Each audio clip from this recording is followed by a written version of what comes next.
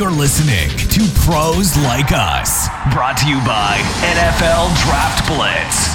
And now, without any further ado, here's Alex and Lou.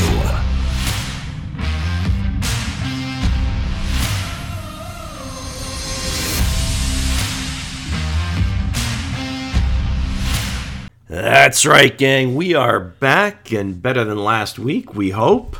We made it through the entire NFL season in this pandemic, and every game was played. The NFL will probably pat themselves on the back for getting this done. Yeah, not to mention there was 18 games that had to get messed around, and there's a playoff game in question right now. But anyway, it's all good. We're here. It's playoff time. And with playoff time came Black Monday. We'll talk about some coaches. We'll talk about the games. First, let me bring in my partner here, Alex. Alex, how you doing, man? I'm doing well. It's 2021 officially. I'm excited to get started. This is the best time of the year because we have the NFL playoffs coming up, and it looks like the Texans finally found their GM of the future. GM of the future, the past. They've been after this guy, it seems like, for many years. Nick Caserio, director of personnel with the Patriots. They blocked him last year from going.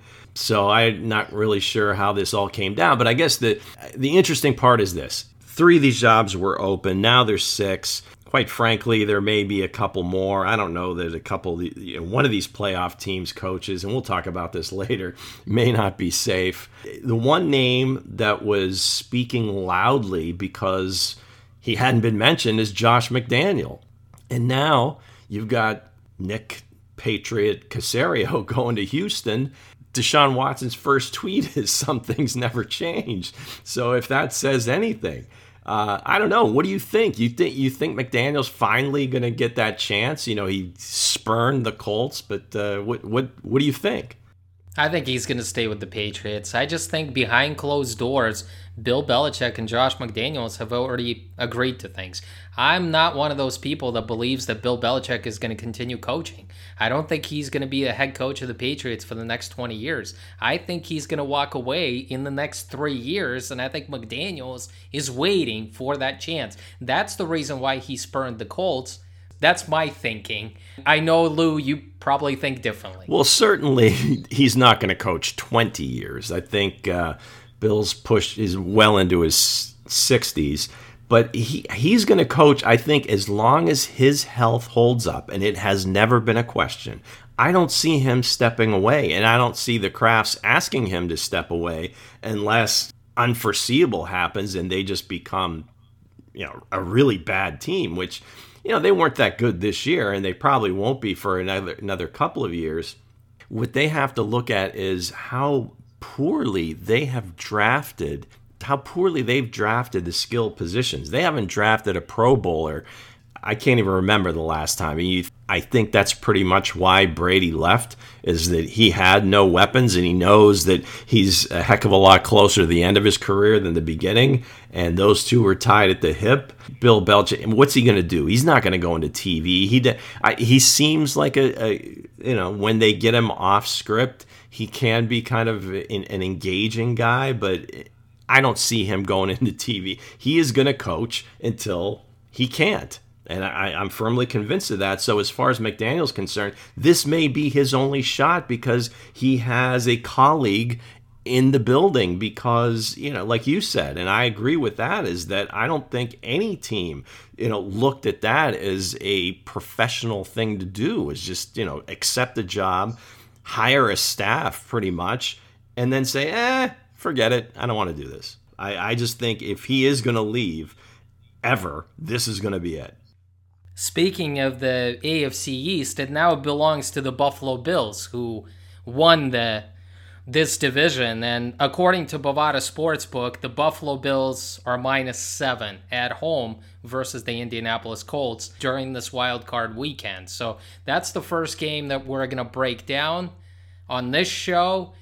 And it looks like the Bills are they're an oiled machine. I don't think there's anybody except for the Chiefs that is going to stop them. But if anybody has a shot, I think the Colts do, because They play good defense, and they found their running game around week 11, week 12. The rookie out of Wisconsin, Jonathan Taylor, has been unstoppable. A lot of it has to do with that offensive line. They're also playing better. I still don't trust Phillip Rivers in the fourth quarter when the game is close, and Josh Allen is just playing lights out right now, Lou. Oh, yeah, absolutely. I mean, we talked about him and his development and where he is, and it seems like he keeps ascending as the weeks go on.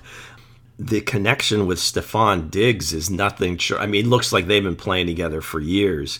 So, and these other the younger receivers, Davis from UCF, John Brown came back last week. So if he's healthy, there's just one more weapon. They can run the ball enough, with Singletary and Zach Moss. Yeah, they're a very dangerous team right now. But like you said, the Colts, Frank Reich going back to Buffalo. I mean, there might be some poetic justice here, and when we talk about picking the game, I think you'll hear why. But they're getting 7 points, as you mentioned. It looks like a blowout, right? And typically, I don't care if it's a playoff game or not, whenever you see that, there's usually something up. And if that line stays at 7, I am sticking with the Colts. I've bought into their running game. Their defense is a little bit better. Justin Houston, Buckner. I mean, they can play, and I think they may not completely slow them down, but I think they'll make enough plays to keep the game close. And the Bills probably win the game, but I think I'm going to go with the Colts +7. I like the Colts defense, but their Achilles heel is the secondary. They just don't have enough playmakers for me to say when the Buffalo Bills get in those 3-4 wide receiver sets, they're going to be able to match up with them. It's not all about Stephon Diggs, like you mentioned. It's about Gabriel Davis. It's about John Brown making some plays in Week 17. I think Cole Beasley is not going to play, right, in this game officially. I mean, that's something that I heard, that he was probably going to be out, but still, even Dawson Knox at tight end, they have a lot of weapons, Lou, and I just don't think the Colts secondary is going to be able to match up with them. And the Bills aren't going to run the football. They know they can throw it all over the football field, and that's what they're going to do. They're going to rely on Josh Allen's strong right arm, and they're not going to put Singletary and Zach Moss and all of a sudden turn into this great running team. The one thing that the Bills also can do is they've got a great secondary of their own. They can shut down guys like T.Y. Hilton. I'm not sure that guys like Michael Pittman can step up in the most important game. And I just don't trust Phillip Rivers. It's almost guaranteed that he's going to throw a couple of picks. And it might be like a pick 6. I'm going to go with the Buffalo Bills -7. I think they will cover. Just based on what I've seen during this regular season. They're at home. They're in the cold. This isn't the Colts playing indoors here. Frank Reich isn't throwing those passes. It's Phillip Rivers, who is used to warm weather in California. And unfortunately, I think the Bills cover by a wide margin. So I am going to buy into this. And I'll go against you here a little. You're going for the blowout. Okay. Well, it doesn't necessarily have to be a blowout, but yeah, I mean, I feel you. I mean, it's very difficult to go against, a team that seems to be just rolling everybody. I mean, the Dolphins defense is no joke, and they put up 56. I mean, just to give you an idea. Now, again, that's why the Week 17 is such a difficult task when you're picking these games. And I think I had, one of my picks was Buffalo -4.5 going into the week. Well, that line changed. By Sunday, the Dolphins were actually favored by 3 because I guess the conventional wisdom was that Buffalo wasn't going to play all their starters, or if they would, maybe it would be like the first quarter, or like maybe treat it like a preseason game, but they didn't. It turned out to be either way, Buffalo rolls them. But again, that defense is pretty good, and to put up 56, that was very impressive. I'm sticking with the Colts though. Maybe it's a heart thing. Maybe it's an anti-Chiefs bias thing. I don't know, but I'm going with the Colts +7. The Bills are the hottest thing in football They are. right now. They absolutely their are. offense is on fire. There's nothing stopping them right now. And I want to remind our listeners that the Bills lost that heartbreaking game against the Houston Texans in the wild card last year. They lost by 3 points. I don't think that's happening this year. And I know that you're saying that the Bills will still win. It's just going to be by 3 or 4 points. But I just think the Bills are on a mission. And you mentioned the Dolphins, a team that knows the Buffalo Bills really, really well because Flores coached with the Patriots. He knows this offense and he knows this personnel. And he wasn't able to match up with them, with Tua, or even if Fitzpatrick would have been available because he went on COVID list.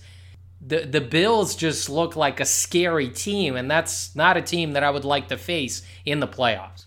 I wanted to ask you about a player. I didn't know much about him coming in. Isaiah McKenzie. He seems to have stepped up his game and getting more opportunity. You mentioned if Cole Beasley may not be playing as we record here on Wednesday. We don't know. We may not know till Saturday, or if Beasley is going to play. But Isaiah McKenzie, did you guys have him rated coming in? Yeah, he was rated. I think he was like top 40 wide receiver, but that's usually an undrafted free agent. Yeah. I mean, he was a guy that came out of Fresno State. He played with the Denver Broncos for a while. They actually had him on the roster. He was in spot duty. McKenzie actually produced for the Broncos, if you look at his stats. And he was a big special teams player as well. And I know that going forward, if Beasley is out, then McKenzie moves on. This guy is really quick. I think he ran like a 4.4 or something at the Fresno State's Pro Day. And he's got some juice to him. This is a guy that's been around for a while, and Denver knows all about him. And I just think that he's fully capable, like he proved during Week 17, that he can fill in for a missing starter. All right, next game on Saturday, we've got the Rams going to the Seahawks. Third meetings between teams, division rivals. I mean, this is going to be a tough game. And the big question, I guess, on everybody's mind, is it going to be Wolford or is it going to be Jared Goff? I've already forgotten about him. He didn't play one game. Or does it matter? Just the way the Rams play, does it matter? I would hope it would matter a little bit. Experience does help. But with kind of a little bit of a wild card, you only got one game to look at tape on the guy. Maybe the changeup works in the Rams' favor. They always seem to play the Seahawks pretty tough. The Seahawks still is one of these confounding teams. It's like they're like Jekyll and Hyde, offense, defense. It's like they can't get them, kind of to marry up. I mean, early in the season, their offense was rolling. Russell looked like he was going to win the MVP, and then all of a sudden they hit this lull. The defense gets better. Dunlap comes in. Adams comes back healthy, and now they've got one of the best pass rushes in the league where that's all they struggled with. But now the offense can't score. They struggled with San Francisco last week. I mean, that game looked like it was going to be like a 10-7 game. A bunch of points got scored late. That was kind of surprising that they couldn't, get rolling there. So this is a tough one. I mean, it's going to be hard for me. The Rams are getting, according to Bovada, the Rams are getting 4 points. No, no fans in the stands. I may have to get on the dog again here. No, the Seahawks are going to take this game. I just don't know. I think if Jared Goff would be playing, this game would be closer, but he's not. It looks like John Wolford is going to get the start because I just can't imagine how Goff is going to be able to come back that soon. It's like the Rams are keeping that mystery, but we know who's going to start and who's going to play in this game. The Rams are missing a lot of pieces. It's not only about Goff. I don't think Cooper Kupp is going to play, right? I mean, he's on COVID. We don't know yet. Well. He may be able to play. I think maybe they were hoping for a Sunday game, but I think it's going to be close the way they're saying, depending on testing. The Rams have a great defense. That much Yes. we know. They can stop some people. And the Seahawks aren't playing, great offensively. But the Seahawks still have Russell Wilson. It's Russell Wilson versus Wolford or even versus Goff.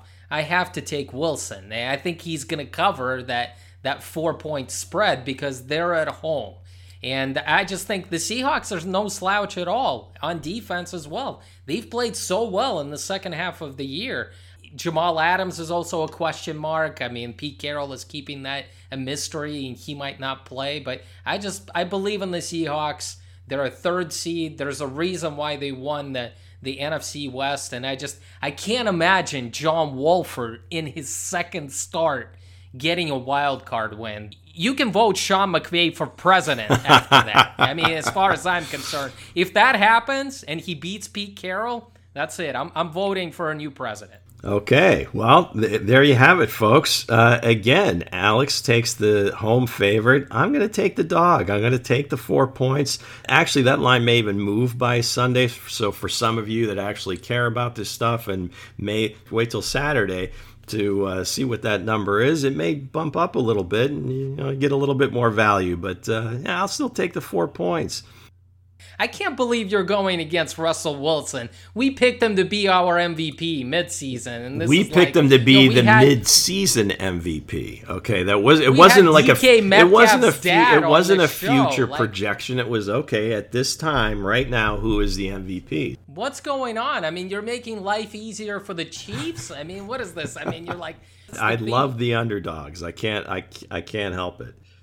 Fair enough, Lou. Fair enough. I mean, hey. I'm sure I'm going to go like 0-6 with all these picks just because I'm a rookie and, it's a new thing. You're going to go 6-0. I'll go 0-6. Yeah, although last week I didn't take a single dog, although it did turn out that Buffalo was an underdog. Or no, I took the Chiefs as an underdog, and that was just a homer pick. But I digress. How'd you do last week? Lost with Tennessee and Kansas City. That was your best with week. seven games, yeah. So I did hit 500, 20 wins, 20 losses, 1 tie.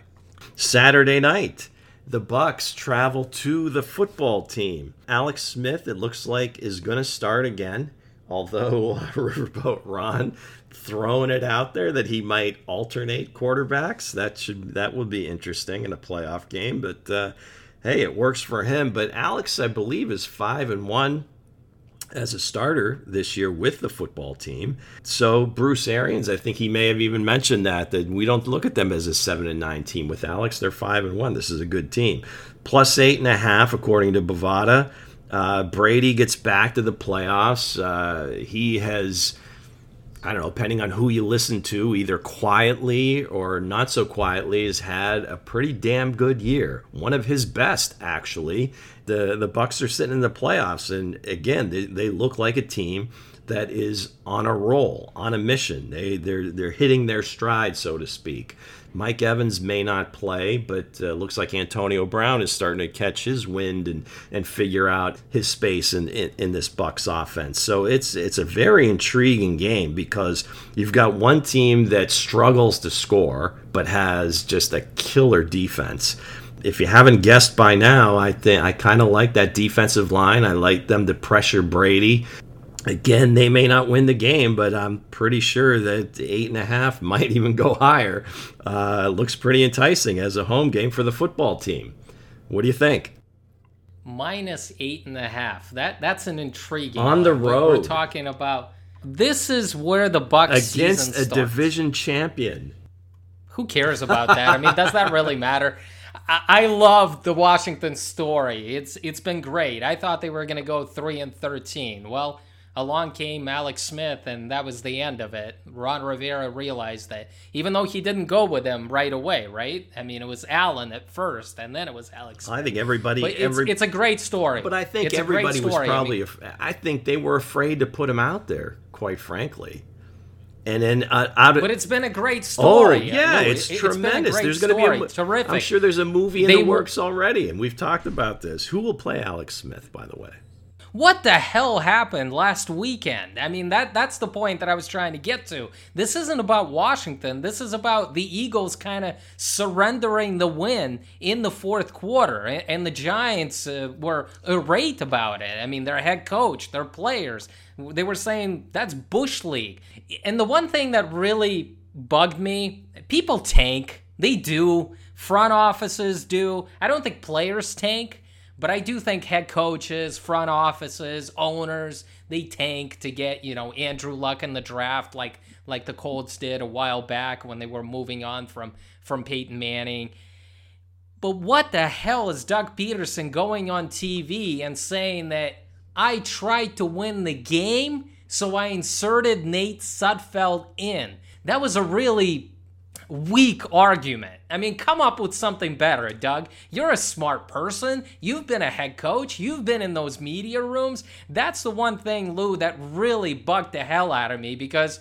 And then he said, I tried to give Nate Sudfeld some snaps. So, I mean, pick a story. Were you trying to give him some snaps or were you trying to win the game? That was really Bush League as far as I'm concerned. The explanation. Doug Peterson could have went in that room and said, I don't have to explain anything to you guys. I went from the 9th pick in the draft to the 6th pick in the draft. I can get a really good player with that 6th pick. I'm not sure if I can get a really good player with that 9th pick. That would have been a better explanation, and I think people would have accepted it a lot more than what he did by lying on national television. The way they handled the situation was the worst.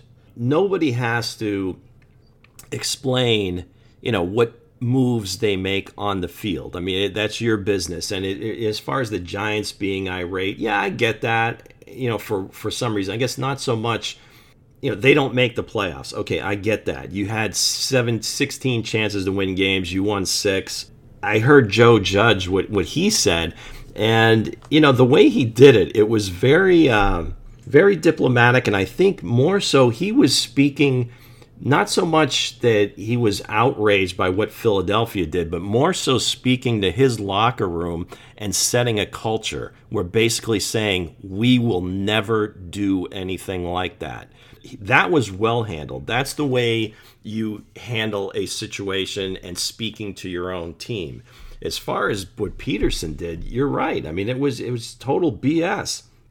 The NFL flexes the game into Sunday night specifically. Now, like you said, a lot of teams tank. You're not going to say that. There's different ways of doing that. But if he would have come out and just started Nate Sudfeld, let him play the first quarter, let him play the first half, and then just say, this is the way we're handling week 17. We've got a lot of things to evaluate before the game or whatever. But you wait till the fourth quarter. It's almost like, somebody gets in his ear, hey, it looks like we might win this game. You may want to change quarterbacks, or you may want to do something a little bit differently. I get it. You roll the dice a lot. That's in your DNA. 4th and goal, you're down 3, but it's a tight game. You kick the field goal every time. Any coach you would have spoken to kicks that field goal, unless, of course, you've got a seasoned quarterback. You've got, you may get down there again, or your defense is going to say, whatever. You can make any argument whatsoever, but at that point, you kick that field goal. He doesn't do that, and then he pulls the rookie quarterback who came in. So now you're kind of damaging his psyche. Like, Jalen Hurts has got to be thinking, what the hell is going on here? Do I really want to be here?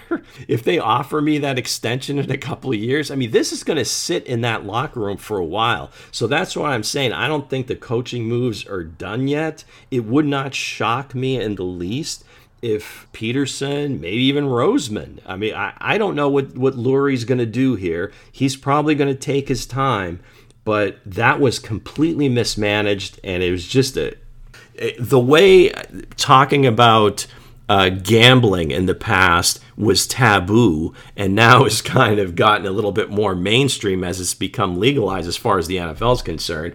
Tanking is one of those things. I don't know that it'll ever be discussed the way we talk about gambling in the NFL right now, but it's one of those things you never, ever... The first rule about Tank Club is you don't talk about Tank Club. No disrespect to Nate Sudfeld, but you've had him for years.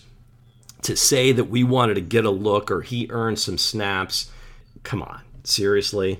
I think the Eagles have already threw a coach under the bus. They asked Jim Schwartz to retire nicely. He was shown the door. I think it's pretty obvious that he was shown the door in that regard. I think Peterson and Roseman are going to get another year with Jalen Hurts as their quarterback. because I can't imagine Carson Wentz being there. But as far as Washington and Tampa coming back there, Washington is the deserving winner here. I'm not going to take anything away from them. They've battled. I mean, that defensive line has played well. We love Alex Smith. But you know what? I'm taking the Bucs. Of course you are. I think it's gonna be a blowout, Lou. I really do. This is why the Bucs were assembled. Their time is now. Even without Mike Evans, they've got Chris Godwin, they've got Antonio Brown, they've got Big Gronk. This is their time to shine. This is the reason why that all-star team was assembled. And Tom Brady, he's going to be judged by taking this team to the Super Bowl or winning it. I mean, that's what he's always, in the grand scheme of things, that's what always people look at, is Tom Brady. Has he won the Super Bowl this year? Even at 43. This is the reason why Bruce Arians brought him there. The Bucs are going to blow out Washington. And Chase Young is already talking about how he's looking forward to this matchup, how they're geared up. Chase Young has got to learn. You don't need extra bulletin material for Arians and Tom Brady. Brady is going to shake your hand at the end or pat you on the back, but he's going to throw for like 4 or 5 touchdowns, and Washington isn't going to do that. That's the reason why I think Washington gets blown out at home, because I don't think they're going to score more than 7 or 10 points, and the Bucs are going to score at least 28, Lou. If there's a blowout on the horizon, this is the type of game that you may know after the first quarter, what the outcome is going to be. Because if the football team can kind of hold them at bay or kind of stay close through the first quarter, through the first half, then you kind of get the sense that things start to tighten up a little bit. And if they can get after Brady, get some sacks early, I think that starts to set a tone. If they don't, if the Bucs go right down and score on their first couple of possessions, then it's over. It's just gonna get ugly from that point on. So, yeah, it may be a roll of the dice, but again, I'm going with the dog here. It normally doesn't happen that all 3 dogs on that particular day are going to cover, and I'm out on a limb here, but I'm gonna stick with my boy Alex Smith. The story, and yes, it's an anti-Brady pick, so I'll admit it. I'm going to take the points with the football team. At least you're taking the home team this time, because before that you were taking the away road team. Dogs. Yeah. So as we moved to Sunday, and this may be the most intriguing matchup of the weekend. And according to Bovada, we've got the Titans as 3.5-point underdogs at home. The Titans, as I'm sure everybody remembers, went into Baltimore last year with the crowd and kind of shut them down. I mean, they played pretty well offensively. Derrick Henry, again, was a beast. They couldn't stop him. They didn't score a ton of points, but they scored enough, made plays when they had to. They crushed them.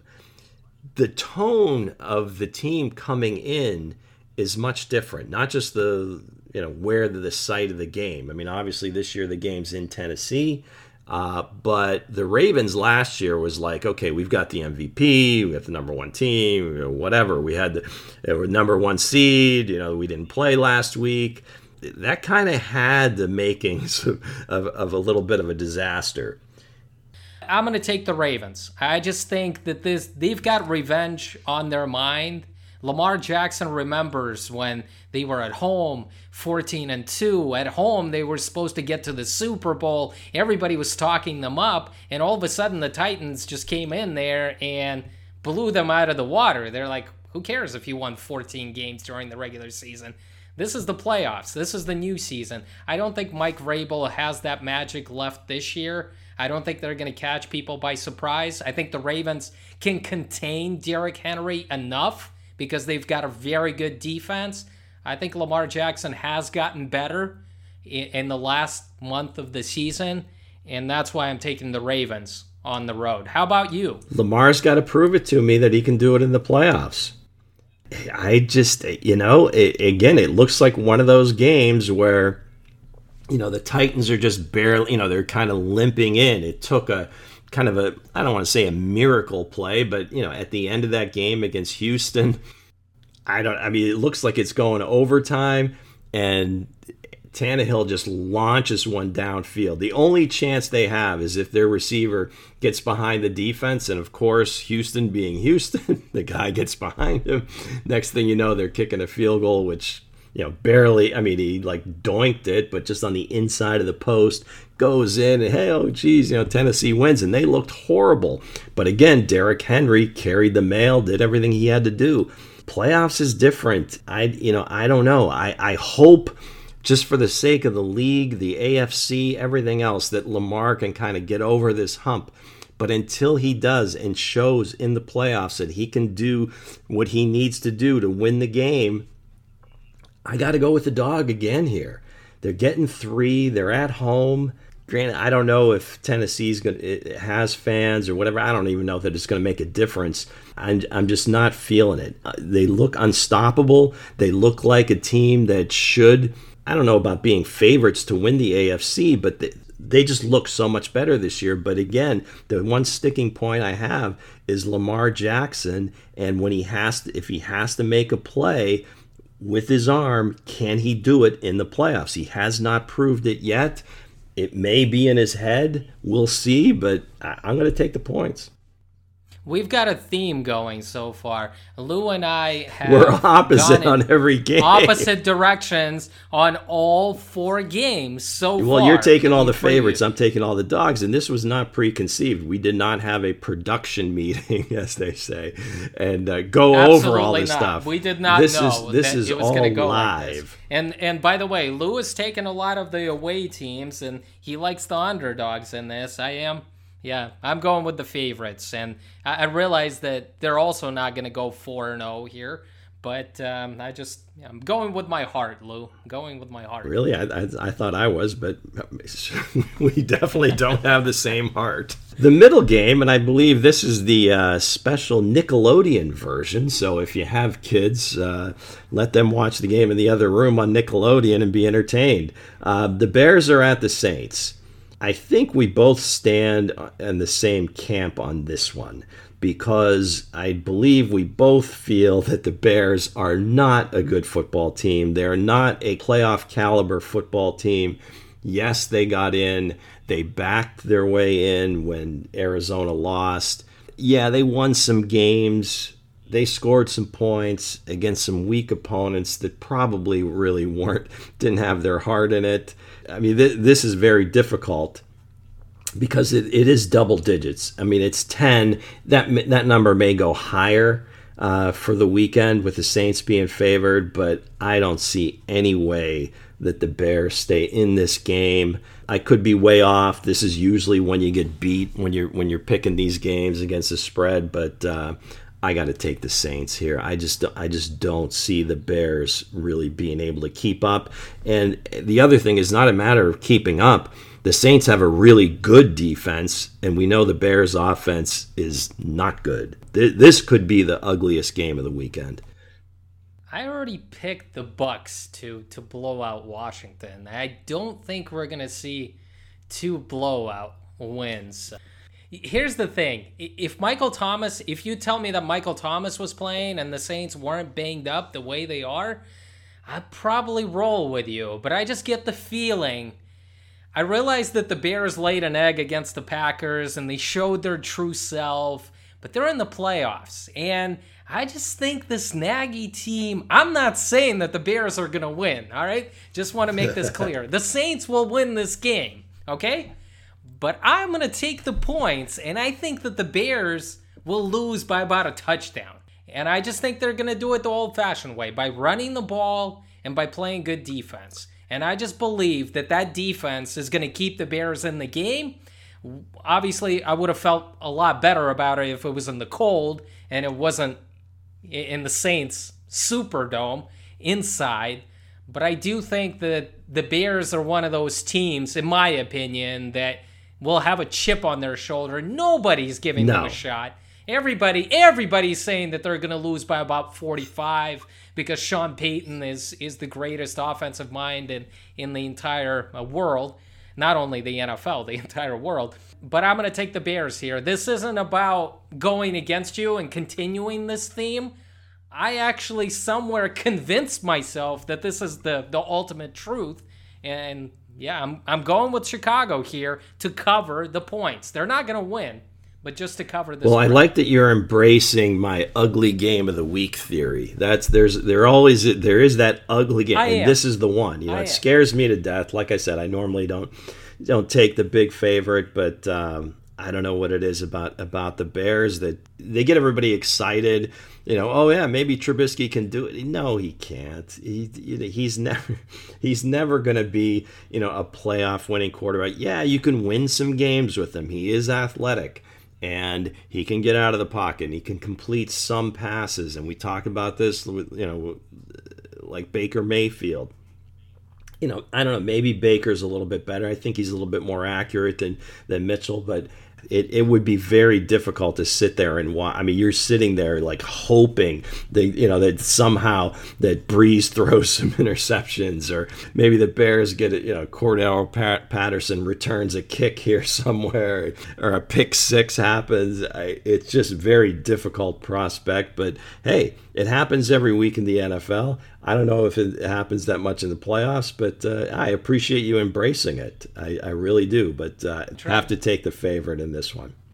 We've got one final game left on tap. I guess we've left the most competitive game. I mean, these teams are facing off a third time. They just played in Week 17 when the Browns beat them without Big Ben. And I'm talking about the Steelers versus the Browns.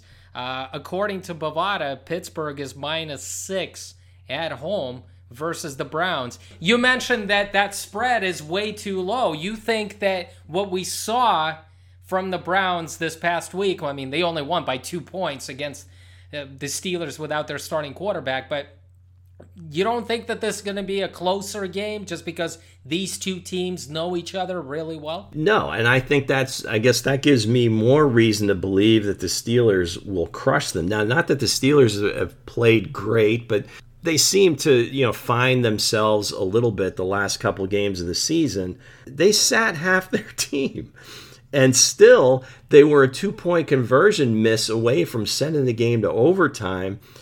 Wow. And now Kevin Stefanski won't be there to coach the team. I mean, not only is he the head coach, but he's also the play caller. So now you've got Alex Van Pelt that'll be calling plays. The special teams coach is going to be the head coach. Other COVID issues, with that Browns team. The Steelers, I don't know. I mean, Mike Tomlin, the standard is the standard, man. Whoever plays, they need to step up and do their job. Now TJ Watt comes back. Ben's going to play. The receivers seem to have figured out catching the football. I mean, I've just seen too many Steelers-Browns games go way one-sided to the Steelers side. They're back in Pittsburgh. You talk about a team with a chip on their shoulder. They've kind of been written off, and they were the number 1 seed for most of the season in the AFC. So even though they can't run the ball, I just think Ben will take care of it. Baker still, I think he's going to come into the game way overexcited, way too, eager to make plays, and that's bad Baker. Even though Chubb had a pretty decent game, Hunt didn't get the ball as much. They still, it was tight. I mean, it wasn't like they were in control of the game. They almost let it slip at the end, and I just don't see that. I mean, especially without the coach, that's going to be a tough one. That is really going to be hard. Not Alex Van Pelt has done this before, obviously with the Packers, with the Bills. I mean, he's been around. I mean, he's a smart dude, and I think he'll do a decent job. But I just think that steady hand that Stefanski's had all year and kind of keeping that ship going in the right direction, that's going to be a tough one to overcome. That line opened at 3. It's jumped to 6. I can't see that being less than 7 come Sunday night. So I'm going to go with the Steelers. I'm tempted to take the Browns just because you and I have gone in different directions on here. Every game. Except this one, Lou. I think you make a really good argument, and I don't think I have anything to add. And the fact that you won't have the main man in charge and Kevin Stefanski, who could calm Baker down, who could focus on the running game in the playoffs because he knows that the Steelers don't have a running game of their own, and they're just going to throw it all over the football field. I mean, Big Ben is going to throw the football 35, 40 times this game at least. And the only reason how you can keep that Steelers offense off the field is by running the ball with your two-man rotation. I just think that's a huge sell for me. Stefanski not being there, I would have taken -3. I'll take -6. I'll take -10. I just think the Steelers are doubted, and right now everybody's talking about the Chiefs, the Bills, and the Steelers are never in the conversation just because they basically limped into the playoffs. As crazy as that sounds, I mean, they clinched a long time ago, but they barely. I mean, we've seen them struggle over the past 5 or 6 games ever since that huge winning streak that they had to start the season. But I'll also take the Steelers here. No question about it. I just believe that they'll come away with the win at home. All right, very good. So in the first, 4 games, looks like I'm taking the dog and Alex is taking the favorite. Or no, he's taking the dog in the Saints-Bears game. And then we're in agreement on the Steelers over the Browns. Just too much Big Ben, Deontay, Juju, Claypool. Wow. Yeah, that's going to be a tough task for the Browns, especially with the COVID issues. And it's the worst time. I don't know that the league is going to move a playoff game. Unless, of course, there's more positive tests and they think it's an outbreak. But let's knock on wood that they're able to play the game and the Browns are competitive, but I really think the Steelers are going to crush them. So Black Monday came. We had some more coaches axed. I think actually Gase got fired the night before, so they got a jump. Anthony Lynn is gone. Doug Marone's gone. Previously, Detroit has an opening. Houston's had an opening.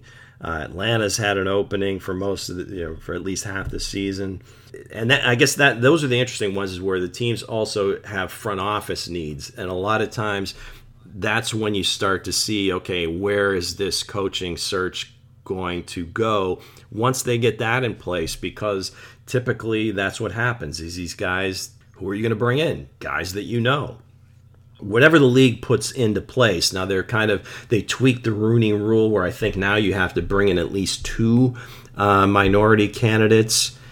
Looking at the list of guys that are being brought in, a lot of times these names kind of are recycled. And I hate to sound cynical, but I can't think of any reason that Eric Bieniemy hasn't got a shot, although he's on every team's list. And the cynic in me says, well, they all have to comply to the Rooney Rule. And I hate even thinking that. I can't think of any reason why he hasn't been offered a position yet, because he's gone through this process a few years now. I mean, the Jets, I think, interviewed him last time around. Now they're going to interview him again. So, I mean, what's changed other than now he's got a Super Bowl ring? Do you really need to speak to him a whole lot? But, hey, you have to comply. And again, I've brought this up before, and it may be way off base, but again, it's one of those things where you're kind of searching, hey, what could it be? What could it be? And I think maybe sometimes it's just optics. And if you watch a Chiefs game and you look at him, he's usually, his hat's kind of, off. He just looks almost disheveled. Now, the hoodie has made a career out of it, but, he's like on another planet as far as coaches go.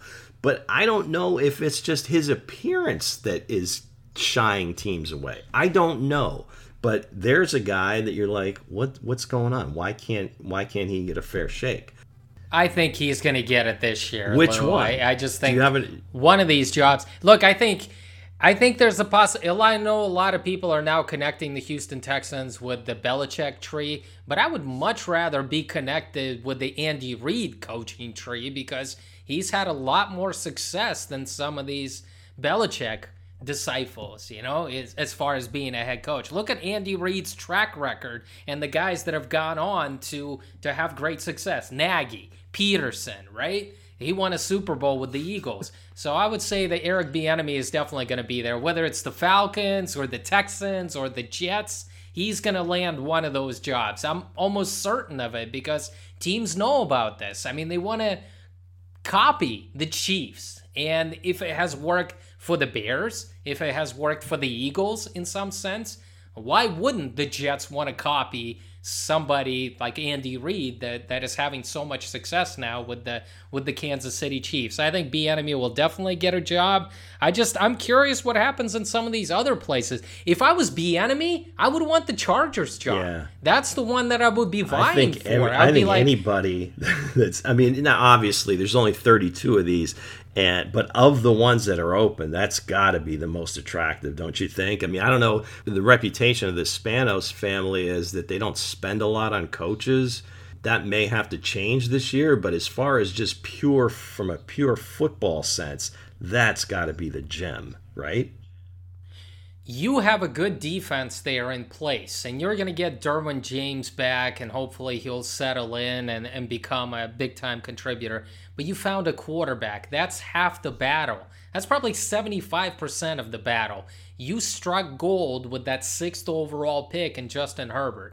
I'm sure Eric Bieniemy, Brian Daboll, the offensive coordinator of the Buffalo Bills, Arthur Smith, the offensive coordinator of the Tennessee Titans, are wishing that they get this job because you can open up the offense. You can make him even better than what he was during his rookie season. You can work around his strengths. And again, that's half of the battle. That team has been close the last 2 years. They've blown a lot of late leads in the fourth quarter. If they get the right guy who can manage the clock and keep the turnovers down, and Justin Herbert has never had a problem throwing a lot of interceptions. That's never been his forte in college, and I don't think it's going to rear its ugly head in the NFL. We haven't seen that during his rookie season.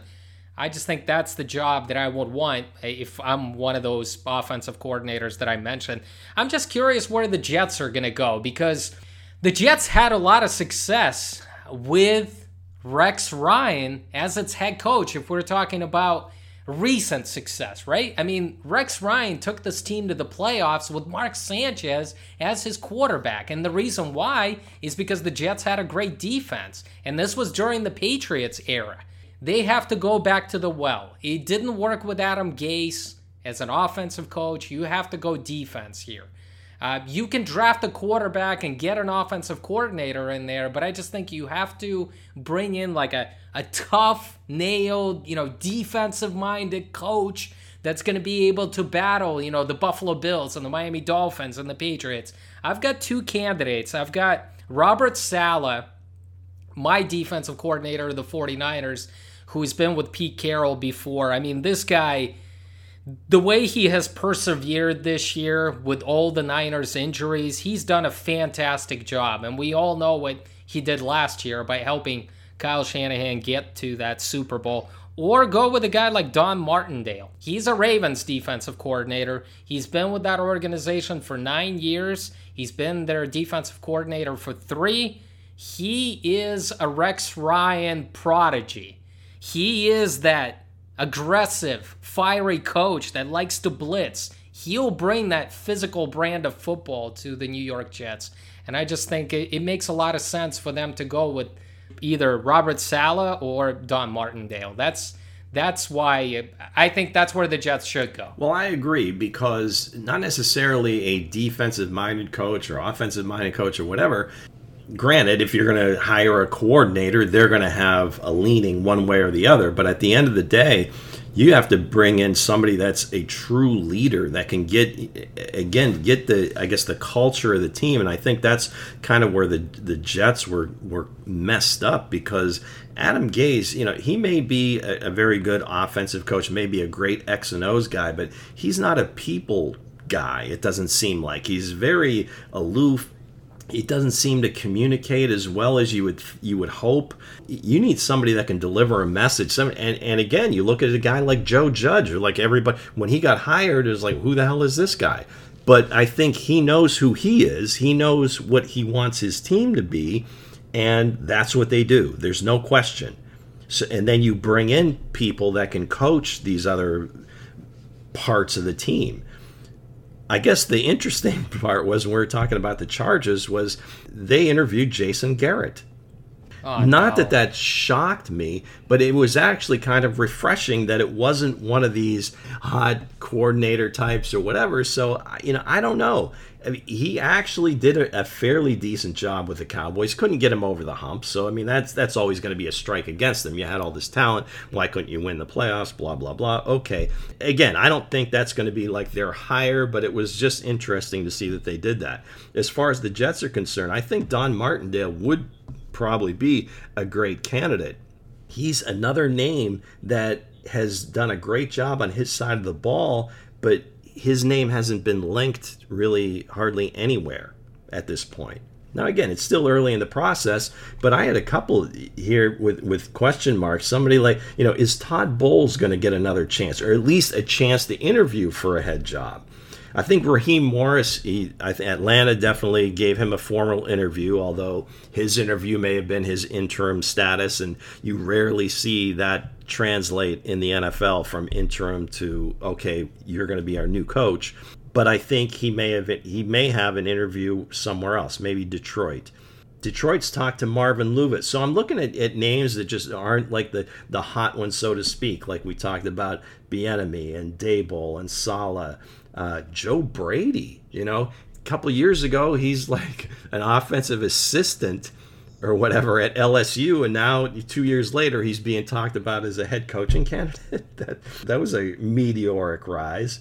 But Jim Caldwell, he won a lot of games in Detroit, but I don't know. At some point, they got rid of him. Is he too quiet? He's a lot like Tony Dungy, but a leader of men, so to speak. So it'd be interesting to see if he gains any traction during this process. Arthur Smith, Brandon Staley, the defensive coordinator for the Rams, but again, still fairly young guy. Dan Campbell, whose name was really hot a few years ago. He's an assistant coach at New Orleans. I think he coaches the tight ends, but he's coached, I think, on both sides of the ball throughout his career. Might he get one of these shots? Hard to say. And then Jacksonville. Do you really think Urban Meyer is going to do this? We talked about it, I think, on previous shows, and there are no other names linked to that job right now. So is it Jacksonville leaking this out? Is it his agent leaking this out?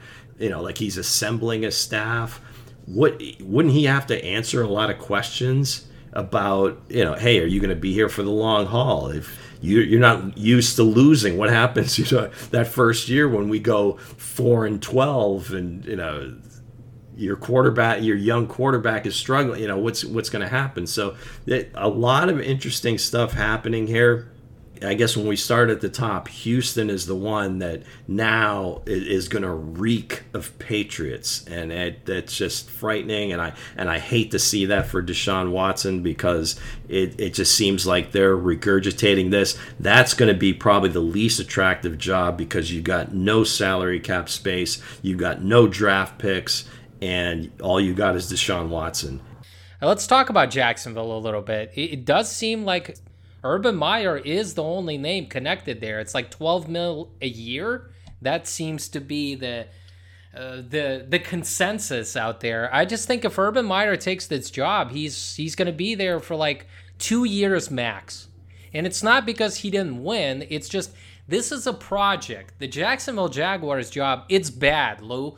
You can draft Trevor Lawrence all you want, and the Colts can tell you this. I mean, they drafted Peyton Manning. They drafted Andrew Luck, but it's going to take time. This team is bad.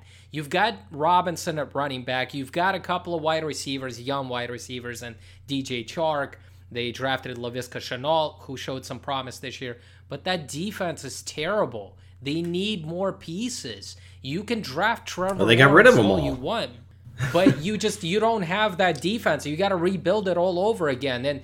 And tell me this. If Urban Meyer goes 5-11 during his first year, what is he going to do? Is he going to walk away because he's not used to this?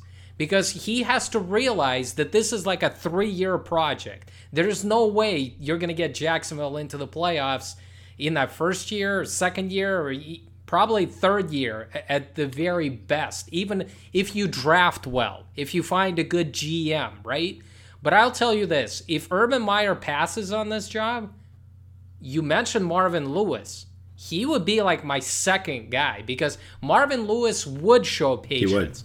He coached for the Bengals out there. He had to show patience because that front office is not a real front office. So Marvin Lewis is a very patient man, and the things that he did with the Bengals, I just think he's going to bring in that culture. He's a defensive coach, and he's going to be able to slowly rebuild that defense. And then you draft Trevor Lawrence number 1 overall, bring in a good offensive coordinator who's going to be able to work with him. To me, the logical choice is Marvin Lewis, because he's going to stay past that third year. I think Urban Meyer is just there, I hate to say it, make some more money and then walk away into the sunset, into that Fox booth. Maybe not talking about college football anymore, maybe talking about the NFL on the bigger stage. But I don't see how Urban Meyer can last, more than 2 or 3 years with his health concerns. Well, when Shad Khan, I think he made a comment about, being more involved in the major decisions with the team and having a pulse, that's not going to turn anybody on. This guy who, great. I mean, I'm sure he's very successful in what he did. He's made billions of dollars. They talk about, potentially moving this team to London because he owns soccer teams over there that usually when prior to pandemic and the NFL's playing games in England, I mean, Jacksonville is one of the teams that goes over there every single year. It's just, it's a strange one. You're getting the Jerry Jones vibes here, a little right? bit. I mean, maybe not as overt and not his own radio show and every little thing, but just him saying that prior to the search for a new GM and coach just seemed really strange to come out and say that, because now it's like, who would want that? I mean, especially somebody like Urban Meyer, if he's going to come out of retirement, if he's going to put his health on the line, I would imagine not only would he need to pick his own GM, but it's be like, okay, let us do our jobs, we'll make the decisions, and you just basically pay the bills and watch us do our thing. Well, there are only 6 jobs available right now. Do you think Nagy is safe? I do think he's safe. I think they'll give him an extra I don't. year. I do. If they get crushed on Sunday, even if they don't, I don't even know if Pace survives this. I mean, it's... No, I think Pace is gone. I think Trubisky is gone. I think Nagy is going to buy himself a little more time by saying, hey, I got this team into the playoffs. Gosh. Look what I've done. He didn't get him into even if... Come on now. He did get him into the playoffs. I mean, you got to give him credit. It's not the Arizona Cardinals. Okay. It's the Chicago Bears. Okay. All right. I think the only one we didn't talk about was, what about Atlanta? That might be a spot for Bieniemy. I don't know that he would want to go to Houston. More than likely, he's not going to go to Los Angeles, just because I don't see him staying in the same division as Andy Reid. I just don't see him doing that. I think for him, it's gonna be Atlanta or bust. Well, I do think that Bieniemy is. I mentioned that I think the Falcons are a good landing spot for him. And I think either whether he chooses to keep Matt Ryan or not, we don't know that. That will depend on who the next GM is as well. But I also think Atlanta has got to look at those fiery defensive coaches. I mean, Robert Saleh is got to be on their list as well, just because the Falcons, they haven't had good defense in seems like forever. And people are saying, why would you go defensive coach again for the Atlanta Falcons? It hasn't worked the last two times they've tried with Mike Smith and with Dan Quinn. But I do think that it hasn't worked, and I would still go with the defensive guy here, just because I know I still have some pieces on offense. Get a talented offensive coordinator, but I do think that this is the job that Eric Bieniemy should covet. for Bieniemy if he has a choice. So again, it's hard to say with the Rooney Rule and everything else. I hate to sound cynical, but there's something gnawing at me about the whole situation with him and how teams are viewing him.